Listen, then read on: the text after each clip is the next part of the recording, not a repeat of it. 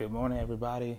It's another sunny Wednesday morning. This week is moving by pretty fast. I didn't even realize it was actually Wednesday, so we had 2 more days before the weekend. Hope everybody's been blessed. Hope everybody's been having a great week so far. Hope you've been keeping up with the sports world like I have. So I'll talk quickly about the NBA games, a few of them, and then we'll get to another subject that I'd like to talk about. So with NBA games, I'm sure we all saw that the Brooklyn Nets, the good old six-man, probably everyone crowns him or Lou Williams the greatest six-man to play the game. So Jamal Crawford signed a deal with the Nets a couple of weeks ago, joined the bubble, and he basically put the team on his back a little bit yesterday to get the upset win over the Bucks. Because it's interesting because the Nets were 18.5 underdogs and ended up beating the Bucks. So if you made bets out there, I feel bad for you because apparently that they didn't want you to have that money. But yeah, they had the upset, and it hasn't been a good look for Milwaukee so far. The fact that they've lost 2 in a row against teams that you think they will have no issue with. Them losing to Houston on Sunday, who plays small ball. You would think that Giannis would be able to, dominate completely the whole. Let me not just put it on Giannis, team effort, but the fact you think they would have been able to beat a smaller Rockets team. And then yesterday with the Nets, who was missing basically every star they could, Kyrie, KD, the main ones that they're missing. So it's kind of Bucks gonna have to regroup a little bit to try to see what they're doing wrong, so they won't have these type of issues in the playoffs, because they'll end up seeing the Nets again potentially, because the Nets are the 8th seed and they're the 1 seed. So they want to try to get that figured out before they meet them again come playoff time. And then last night with Boston and the Heat, I know Jimmy Butler was out, so the Heat had to go without him for that game, and they looked pretty good without him as well. I think he will bring another aspect in the game with his defense and, his scoring ability, but they still looked at Eve. They didn't feel like they were missing anything. That's a good, well-rounded young team. And, we have to give some shout out to Eric Spoelstra, too. I mean, ever since he had that, the dream team with LeBron, Chris Bosh, and D. Wade, it was kind of questioned, was he actually a good coach, or was it just the fact that he had 3 future Hall of Famers on his team? And I think that Eric Spoelstra is a legitimate good coach. I mean, you have to think. I think I saw a stat line where it says 9 of his 11 years that he had made the playoffs. So that's a good stat in itself. And LeBron's been gone from the Miami Heat since 2014. So that's a great feat to even be put in that category. So you can see that he's actually a legitimate good coach, and the talent he's bringing, he'll be able to be a Miami Heat coach for, I think, potentially till he retires if he keeps it up the way he's going. So that's my take on the Miami Heat. And then last night, Portland and Houston signed it off. That was a great game. We saw Melo hit a game winner, and it's good to see Melo in the league. It's great to see him finally fit in with an offense that particularly caters to his skill level now.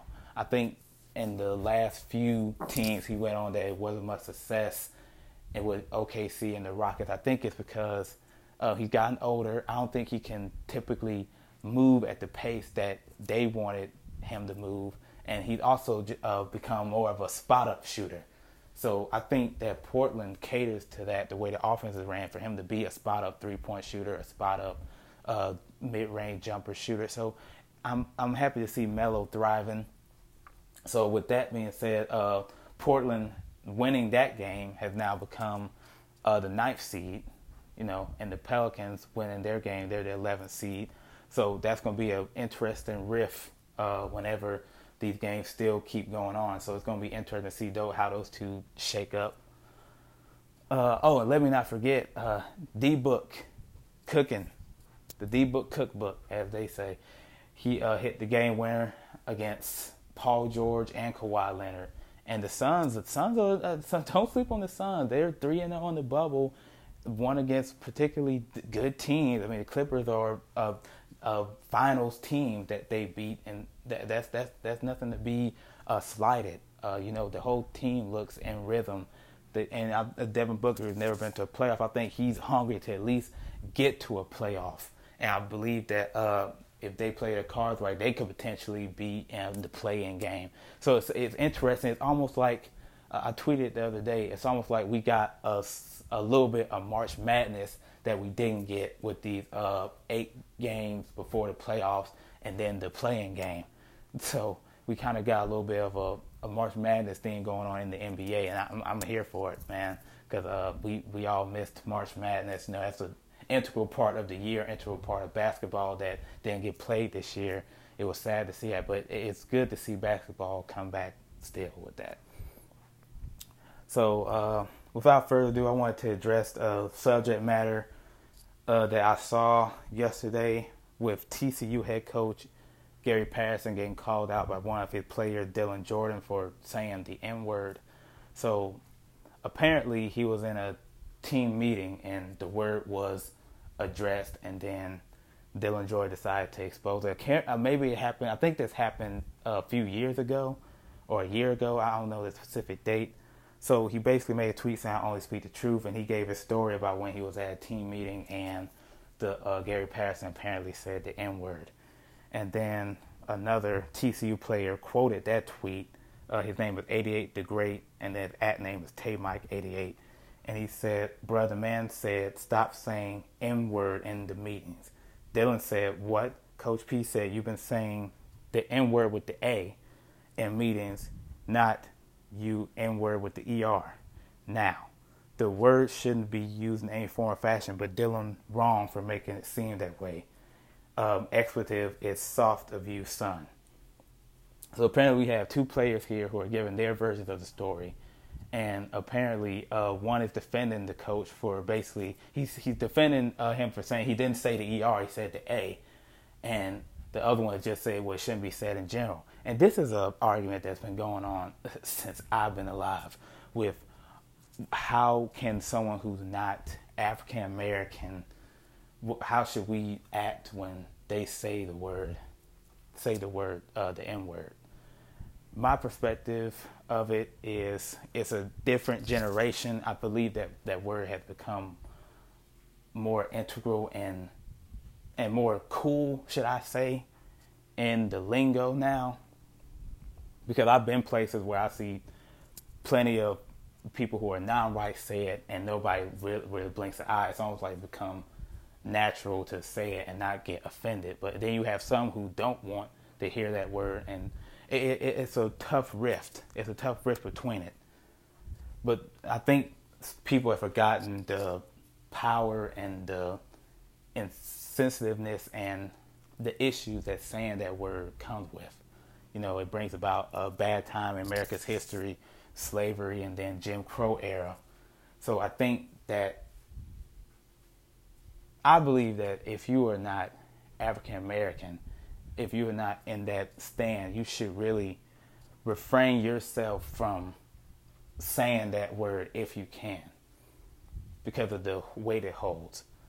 So in Gary Patterson's situation, it's more of maybe you didn't mean to sound racially charged, but the way it came off, and you being an older gentleman, a 6-year-old white male saying that word, it can hit a nerve to younger players and even people, the fans or people who grew up in that generation.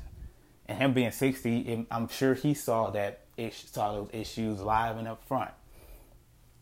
So I believe that coaches in themselves have a more responsibility to never have that word part their lips anyways, because you are an authority figure and most of your teams are usually full of African American players who come from all sorts of backgrounds and everything.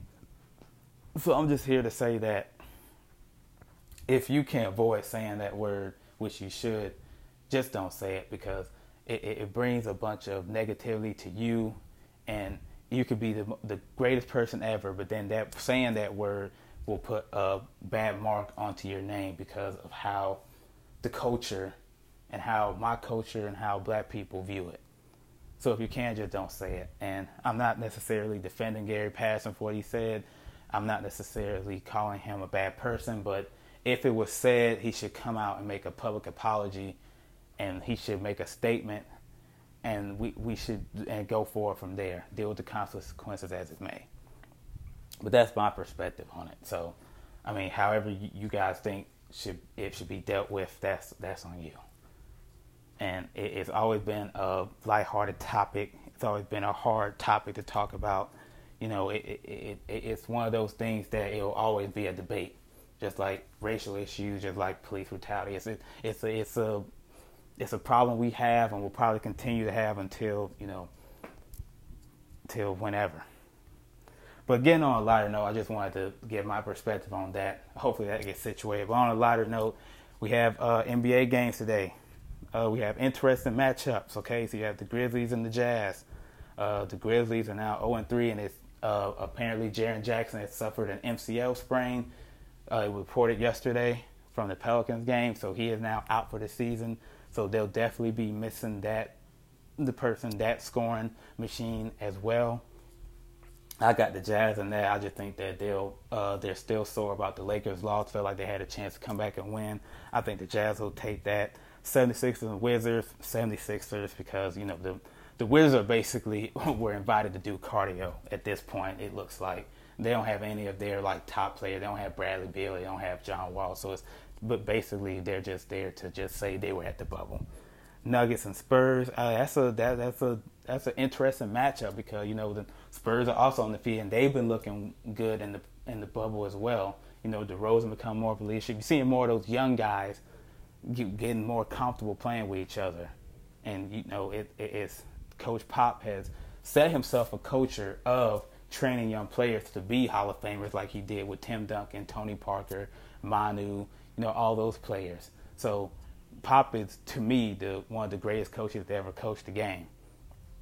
But I think I'll take the Spurs on this one just because of their height and athleticism, and Bobo has been balling out as well. He's been as good as advertised, or he was advertised. So I got the Nuggets in that. Thunder and Lakers. I'll take the Lakers because I believe that they're on a roll to keep winning. But of course, I said the other day they may just want to, you know, rest their starters coming in the fourth quarter since they've already clinched the number one side of the West. But who knows? Maybe LeBron and AD want to keep winning, keep going for the team. So I got the Lakers in that. Not sleep on the Thunder, though, because the Thunder have looked great with Shai Gilgeous-Alexander and Chris Paul facilitating. You know, Steven Adams being a decent big man. You know, so that one could go either way. Raptors and Magic. I got the Raptors. Enough said about that. Nets and Celtics.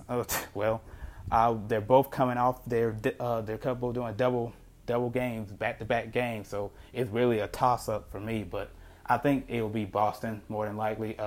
They'll be sore about that loss, or it could be the Nets because the Nets are on a high from winning. So it depends on who has the momentum and who ends up scoring the most, as always. So those are my takes. Hope you all have a great day, and hope you tune into the next podcast. Hope you all stay safe during these times, and always, it's a pleasure. Peace.